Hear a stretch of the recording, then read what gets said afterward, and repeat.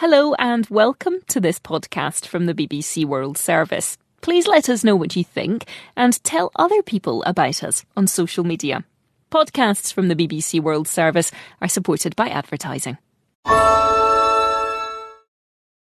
Wir von Enterprise Rent a Car passen unsere Mobilitätslösungen an Ihre geschäftlichen Anforderungen an, wie auch immer diese aussehen mögen. Ob Sie nun stundenweise Autos für Ihr Verkaufsteam brauchen, Wochen-, Monats- oder Jahreweise, Transporter für die Auslieferung Ihrer Produkte oder eine Flotte von Ersatzfahrzeugen für den Fall, dass Ihre Kunden Bedarf haben, Enterprise Rent a Car hat alles, was Sie benötigen. Und mit mehr Filialen an mehr Standorten auf der ganzen Welt sind wir überall dort, wo Sie uns suchen. Bei enterprise.de finden Sie alles, was Sie brauchen. Hello, I'm Dr. Michael Mosley and welcome to my new BBC Radio 4 podcast series, Stay Young. In each episode, I'll explore one simple, scientifically proven thing you can do to rejuvenate yourself from the inside out. Which will you try? Maybe a slice of mango to reduce your wrinkles. Delicious. Or learning something new to stay sharp. Hi, okay. How about lifting some weights to protect your muscles against the ravages of time? That was quite tough. To hear all about how to stay young, subscribe to the series wherever you get your podcasts.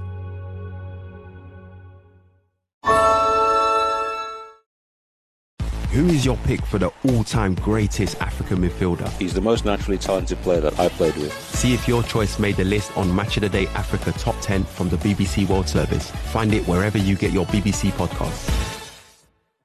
I've been going away for years now, back to Africa, Asia, even the Arctic, but I guess when I first went away, communication was really tough for you. It was, yeah, because I never heard anything from you for couple of weeks, and so you think your mind go into overdrive and you think, what's happened? I do love my mum, and it's probably fair to say I'm a bit of a mummy's boy. We talk pretty much every day, regardless where I am in the world, and that's in part because our ability to chat has been enabled by technological leaps and bounds in telecommunications. I've obviously never been able to give her a hug though, when I'm thousands of miles away in a remote tropical forest somewhere. But we could be on the edge of a new frontier where remote touch might just be possible. I'm Ben Garrod, Professor of Evolutionary Biology at the University of East Anglia. I specialise in how our group in the animal kingdom has evolved and adapted over time. I'm fascinated by how the world around us has shaped us and how we interact with our surrounding environments. At the very forefront of this are our senses, that collective of sight, smell, taste, hearing, and touch. In this series, I want to find out not only how our senses allow us to understand and explore what's around us, but how we might borrow from nature and harness and develop technologies, and maybe even redefine what it means to see, hear, and feel along the way. It's an episode of some wholesome and some thorny topics, though. We'll cover everything from finding out whether I can virtually hug my mum, right through to the slippery slope of teledildonics, and what that might mean for the future of sex. Developing while we are still embryos and long before our sense of sight develops, for example, touch allows us to feel a cold morning breeze on our cheeks, the delicate touch of a loved one taking our hand, or the unexpected painful pinch from a trusted friend and colleague.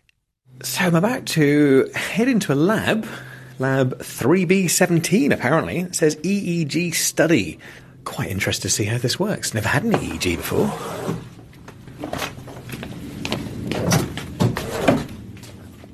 We're going to be looking at what the brain is doing when you touch things, quite simply.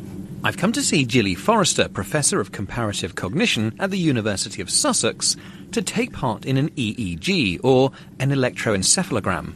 Gilly, I feel really conscious right now because I'm sitting in this little booth with a whole bunch of electrodes attached to my head in the special hat that I've got, and every time I do anything, there's a screen, a real-time screen in front of me, with a whole bunch of lines full of squiggles.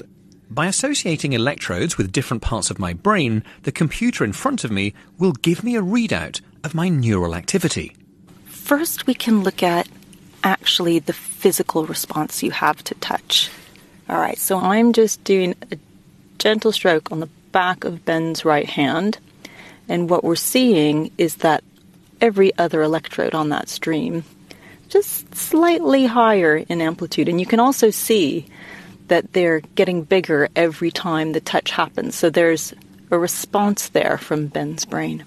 The touch response that we can get from this kind of gentle and, may I say, pleasant touch versus a pain touch is that we saw those lovely alpha waves earlier. They were really rhythmic. They're quite large in amplitude.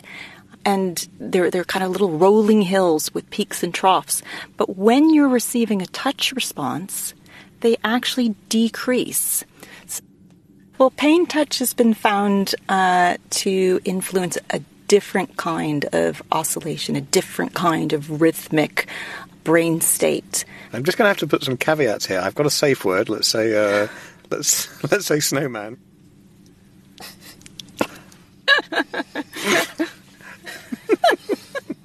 Well, we're seeing more than I thought we would. Now, we need to take into consideration that if this was an actual study, we would do many, many trials, averaging them all together so that we have a really good understanding of what is the rhythm of the brain. I think what's super interesting is that you don't actually have to be physically touched for your brain to still experience a touch. So, for example, if I get you to just imagine being touched, your somatosensory bit of your brain, the bit that deals with processing the physical attributes of whatever's touching you, whether it be an object or another person, is still going to fire. It's still going to process that information. And this is the response we would expect. So the idling of the brain that's normally there actually decreases when we're being physically touched, but also when we imagine being touched or we watch others be touched. That was really nice, because we all know that our brains are constantly busy interpreting the world around us, but to actually see the different types of electrical output based on the way I was touched, and actually even thinking about touch, really surprised me, actually. Picture the scene. You turn a corner and one of the people you care about most is unexpectedly there, walking towards you. It's been so long since you saw one another. You smile, they smile. You open your arms to embrace, and you hug. That reassuring feeling runs through you as a sense of comfort, warmth and love floods through your system. In this one simple act of touch, you feel elated, lifted, and so much happier for it. But could touch be more than just electrodes firing off in your brain? How does it trigger the release of endorphins? I chatted to someone who I knew would have the answers. Professor Michael Bannacy is a social neuroscientist at the School of Psychological Science at the University of Bristol. Michael, when I walked in and we said hello to one another, we shook hands. And I felt you shake my hand, vice versa. But I find it quite hard to explain then what happened. I felt you shake my hand in my hand, but obviously there's a whole lot going on behind the scenes there. Can you talk us through the step-by-step guide of how touch actually works? The touch is a sense that we engage with all day long, but we don't often stop to think about it. And when we do something as simple as shake our hands, we've got receptors in our skin that are picking up on those signals, and then they're sending signals up to the brain, to a part of the brain called the thalamus, which is almost like, I suppose, the mailroom for information coming from touch. And one of the main areas is the somatosensory cortex, which is a part of the brain a few centimetres up from your ear, effectively, a bit where your headband might sit if you were wearing headphones. It's very much the hub for tactile experience in the brain. But if I'm happy or sad or scared or aroused in various ways, then my sense of touch almost alters. What's going on there? That's not simply a cause and effect and neurons kicking off and responding to pressure, for example. Yeah, it's absolutely true. That's the thing with touch. It's not just a sensory experience. It's layered with emotions as well. It's layered with past experience, history that we bring to it. This really reflects the fact that touch is complex. It's not just senses. It has this additional layer of emotions behind it as well. I always think I'm quite complex with my relationship with touch. I'm not very touchy-feely with most people, and yet when someone's within my safe zone emotionally, then I'm quite tactile. I'm quite a touchy-feely person. But I also, like many of us, I assume, it soothes me. It feels good. It feels nice to have a hug. Yeah, so often when we think about supportive touch, this can be connected to activity both in the brain, but it's also connected then to more hormonal release that comes with touch that we find pleasant or soothing. And the types of hormones that are often involved are things like oxytocin. So oxytocin is a hormone that's involved in feelings of calmness, also in feelings of bonding. What does it do to us individually and I guess societally if we're not hugging, we're not shaking hands, we're not cuddling as much as we were maybe before? Yeah, so when we're not touching, there's two different ways to look at that. There's extreme tactile isolation. So you might think about someone who's completely deprived of touch, and that's been shown to have very negative outcomes. So from people who are more touch hungry may have greater feelings of loneliness, they may have greater levels of anxiety and mental health outcomes connected to that. Michael has helped show us the internal chemistry of touch and how it releases endorphins that make us feel good. He's also showed us how the effects of social isolation can really be damaging for our health. And this isn't a uniquely human trait. It goes back a long way to before we were even humans. We can see touch dependency in our nearest living relatives. I mean, I've studied great apes for a long time, and in any setting I see them, touch plays an incredibly important part in their social life and how they connect with one another. Dr. Zanna Clay is Associate Professor in the Department of Psychology at Durham University. It's really the primary form of social contact that they have. Zanna's work specialises in primates. It's something we both have in common and something both of us have had the immense privilege to observe in the wild. In a given day when you're doing field work, it's, as you know, it's really hard work. You're following these apes through the forest. Suddenly, in the middle of the day, they'll just all decide to sit down, chill out as a group, groom, play, rest together. And it's just this wonderful moment where they're connected. But a big part of touch for these non-human primates, the chimps, the bonobos, the gorillas and other social species, is conflict resolution as well. Now, I can remember chimps especially kicking off and fighting over the most minor things sometimes, but very often it was resolved very quickly with a hug, with a touch, with some sort of physical bond. After fights happen, fights inevitably do happen, bonobos have them too. Touch is the primary form of how they comfort and reassure each other. And it can be incredibly fast. So it may only take someone who's in a complete panic and running around screaming. All it takes is someone to approach, put their hand on the shoulder, and it can almost completely stop the screaming. And it just shows how powerful that action is. We're much more constrained, and I think it's actually rather sad that, culturally we've lost a lot of that willingness to engage physically with each other because we're worried about what it's going to do. But actually what we now know is that we need it very much to have well-being. More than just acting as a bit of a feel-good factor, a good hug is fundamentally important to us as a social species and has featured heavily in our evolutionary journey for millions of years. But we are finding ever more expansive ways to communicate using touch. The pandemic fast-tracked our use of new technologies and saw us developing more three-dimensional relationships online. But it's also part of a bigger sea of change around exploring digital intimacy and remote touch. For Mum and me, technological advancements have really changed the ways we're able to communicate. A whole realm of new technology is out there that could replicate the feeling of touch. One of those particular things is a haptic bracelet. It looks just like your standard friendship bracelet or watch. The device works through two people sending remote touches to each other via vibrations. These are felt on the other wearer's wrist. Vibrations can be sent to each other anywhere in the world as long as the bracelet is connected via Bluetooth to a phone. I've been going away for years now, back to Africa, Asia, even the Arctic, but I guess when I first went away, communication was really tough for you. It was, yeah, because I never heard anything from you for a couple of weeks, and, so you think your mind go into overdrive and you think, what's happened, and especially in the jungle and something like that. That's horrible. I remember sending you letters where every few weeks you'd send a letter via a little guy who'd have a dugout canoe and he'd hopefully take it to a larger village, and the chances of it getting back were slim. I mean, I was away a few weeks ago out in West Africa, and I can video call you now and talk to you now, so it's definitely changed, and that sort of feeling of connectedness, isn't it?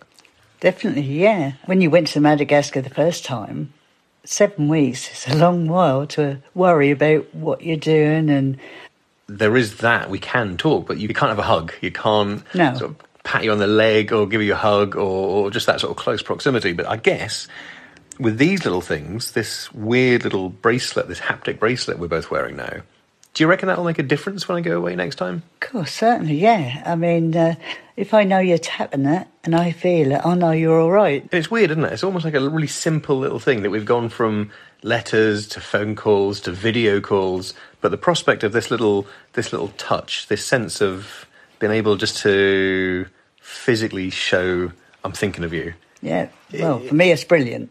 Absolutely brilliant. Okay, you're not going to be tapping this all the time, are you? No, yeah. I thought you might be. But is the technology actually a valuable next step in our move towards digital intimacy, or is it all a bit gimmicky? We'll find out a little bit later. In 1980, a life-changing art installation appeared on the streets of New York and Los Angeles. Suddenly, head-to-toe, life-size television images of people on the opposite coast appeared. At first, passers-by were unsure what was happening. Who are we talking to? Are they actors? They look like young people in a show. They're just people like you and me. My God, it looks like chorus line. They could now see, hear and speak with each other, as if encountering one another on the same sidewalk. Do we know what's going on? Do you know what's going on? No, not really. They're in New York. They're in New York? I'm in Los Angeles, right? Are you? Yes. It was the first telecall, a primitive version of what we've come to see in Skype or Zoom. But for these people, it was revelatory. Ghislaine Boddington is a reader in digital immersion at the University of Greenwich and founder of Body Data Space. She spent the last 20 years researching body-responsive technologies and digital intimacy.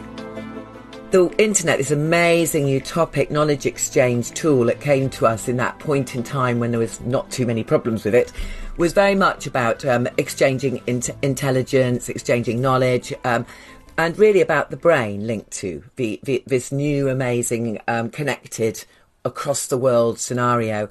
And so I kept all the time working on how could we actually get the body, the physical body, engaged in this too. You talk about a natural progression here from quite quaint letter writing to suddenly a phone call to a text to video call, and suddenly you've got video conferencing, as you say, where you can talk to granny and granddad in Australia or but this seems like a logical step-by-step process. But you use the word intimate relationships there, and I think that's something that already I'm looking ahead in slightly dubious ways. I think there's a risk that we might lose the intimacy by developing virtual intimate relationships. Well, in the area of digital intimacy, the first experimentation has happened through the one side has been performing arts and sciences, and then the second area of the sectors that this work has been developed in, of course, has been porn and the sex industry. And we know telepresence has been used for that for many years, as long as we've been using it to link up families, yeah? And the sex tech scene has been incredibly fast on evolving haptics and interfaces and connected toys for relationships that have to happen across the world, that have to happen at a distance. We are moving very fast, actually, towards much more embedded technologies. And actually, in a way, this is part of what I call the embodiment of the internet. It's the moves towards us actually being within the internet as full bodies. Ghislaine has shown us how, for almost 40 years, technology has been exploring new platforms and ways of creating digitally intimate environments. But in recent years, we've also seen the emergence of a much more wearable-focused industry of intimate technology, based around touch and our reactions to it. We all know about the vibration that comes from our phones, but other types of haptic tools are trying to make our bodies feel unexpectedly different when it comes to touch. So, I'm going to sound slightly out of breath, but I had to stop because I'm out on a run and suddenly my wrist started buzzing. My little haptic bracelet started buzzing away, and what's more, it started buzzing in a particular code, a code that my mum and I have developed over the last couple of weeks. It's like a weird mother-son version of Morse code, but and you know what? It completely cheered me up. It completely made me smile to know that I was being thought of. And I have to admit, I've been a little bit cynical about this tech at times, but it really, really brightened my day up. So, yeah, it's nice. Madeleine Lay is a PhD candidate in technology, policy and management at the Delft University of Technology in the Netherlands. She took me on a whirlwind tour of haptic technologies. A relational level, we have some touch bracelets that people wear around their wrists, so that if you are in, say, a long-distance relationship, that both partners will wear the bracelet and they can send sort of touch signals to each other throughout the day, say if they wanted to give support before an interview, something like this. There's also VR glove. And then, excitingly, there's movements also towards an investments and developments going into haptic body suits, which would encompass the whole body and really give you a sense in the VR world of moving through and feeling things in a way that we do in a non-digital realm. So it seems almost we're at the forefront of, as you say, what might become a wholly immersive experience down the line in 5 or 50 years' time. But for now, I mean, right now, you and I are in different rooms, we're in different countries even, and yet we're communicating. And I can't see you, and it would be great if you were sat opposite me and shake your hand this morning or give you a hug later if we get on and say goodbye. The moment we're at the level where a simple tapping on my wrist or a simple warmth on a glove that I'm wearing is the best we can hope for, and in some ways it'll have to do for now? Is that what you're saying? Yeah, it's necessarily limited right now. And I think a really interesting question is to ask whether or not we even can get to a place where the fullness, the full experience of interpersonal touch, person-to-person touch, can be replicated in a through digital mediation.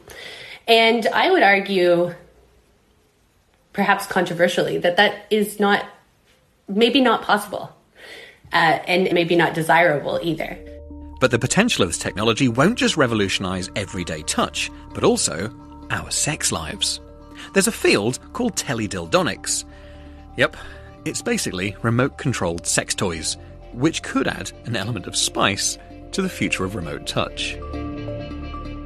It seems that we're redefining what it means to have an intimate relationship and where those boundaries lie. So for me, where I currently think I would quite happily have an intimate relationship or even sex, technology seems to be blurring that line quite a lot. Is that fair to say that we're heading to a new phase of intimacy here? Yes, Ben, I think that's correct. There's a sense in which we may be able to engage in sexual activities now that are between people who are spatially separated. Dr. Robbie Wojciechowski is a lecturer in applied ethics at the University of Leeds. But previously, it seemed like there was no real possibility to have what you would consider, let's say, for want of a better term, full-blown sex, if you were separated in time and space the way we are. And I think some of the technologies now that are coming online could change that. And I think that's really interesting from my perspective, because we're looking at quite a shift in definitions. We can argue it's just semantics or whether it has real-world implications, but I think it does here. But we're looking at what it means to be intimate, what it means to have sex, what it means to to touch someone as well. So if I'm with someone, whether it's a partner or a one-off thing, and we're in different countries and we're both consensual, is that having sex? Is that touching? Is that intimate? Yeah, I think that is. I mean, traditional cyber sex was just a case of basically you know, where you might have phone sex or sexting, sex over Skype or webcam sex, right? But all of those types of, if you like, sounds like an odd term, but traditional cyber sex were basically instances of solo self-masturbation, right? So teledildonics are basically just internet-enabled remote control sex devices or toys, right? But I guess to advance this technology, we're almost assuming that this will become some level of normal or some level of widespread, or it won't be unusual to say you had a sexual encounter in different countries or different continents even. How widespread do we think this might become? I'm not sure that I would go as far as to say that this will become the norm of how we kind of negotiate sexual intimacy in our relationships. There's a possibility that long-distance relationships may become more common, or the time we spend separated from people might, in fact, become more common. I mean, we saw, there's plenty of research to suggest that the sales of these devices, teledildonics, went through the roof during COVID. It will change love. It may change the way we love each other. It will change the way we relate to each other, perhaps. It wouldn't necessarily change the way that, you know, I think that we value love. That's going to be quite constant. And, you know, it's just another stage in a long, you know, history of employing different technological or biotechnological means to try to enhance love relationships. In the future, haptic technologies could just change the way we feel about touch. But not just yet. However, they are posing some fun questions that are helping us as humans explore our digital selves, possibly a little more than ever before. We've seen in this episode how, for me and Mum at least, it's provided a really lovely sense of remote presence with each other that we'd not experienced before. We've understood how touch affects our brain and could be vital to a more happy brain chemistry. And even explored how many of us might be able to expand our relationship with intimate relationships. I think that's quite enough for this week, don't you? In the fifth and last episode of Super Sensors, we'll explore whether all the technology I've encountered so far might be able to make a superhuman me. How much can technology teach us and aid us in understanding ourselves? Could watches that sense our heart rate and stress levels make us better athletes? Can looking at our brainwaves help us be so much more productive at work? And when do we need to start booking in for that brain implant to make us our best selves?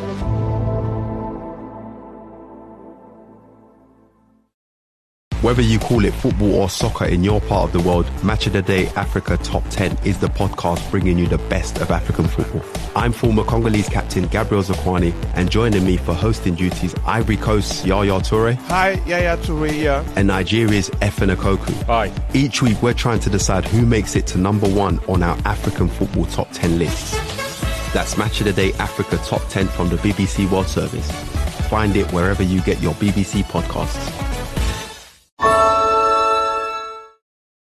Wir von Enterprise Rent a Car passen unsere Mobilitätslösungen an Ihre geschäftlichen Anforderungen an, wie auch immer diese aussehen mögen. Ob Sie nun stundenweise Autos für Ihr Verkaufsteam brauchen, Wochen-, Monats- oder Jahreweise, Transporter für die Auslieferung Ihrer Produkte oder eine Flotte von Ersatzfahrzeugen für den Fall, dass Ihre Kunden Bedarf haben, Enterprise Rent a Car hat alles, was Sie benötigen. Und mit mehr Filialen an mehr Standorten auf der ganzen Welt sind wir überall dort, wo Sie uns suchen. Bei enterprise.de finden Sie alles, was Sie brauchen.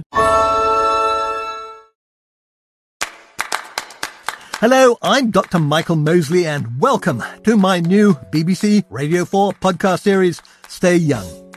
In each episode, I'll explore one simple, scientifically proven thing you can do to rejuvenate yourself from the inside out. Which will you try? Maybe a slice of mango to reduce your wrinkles. Delicious. Or learning something new to stay sharp. Hi, okay. How about lifting some weights to protect your muscles against the ravages of time? That was quite tough. To hear all about how to stay young, subscribe to the series wherever you get your podcasts.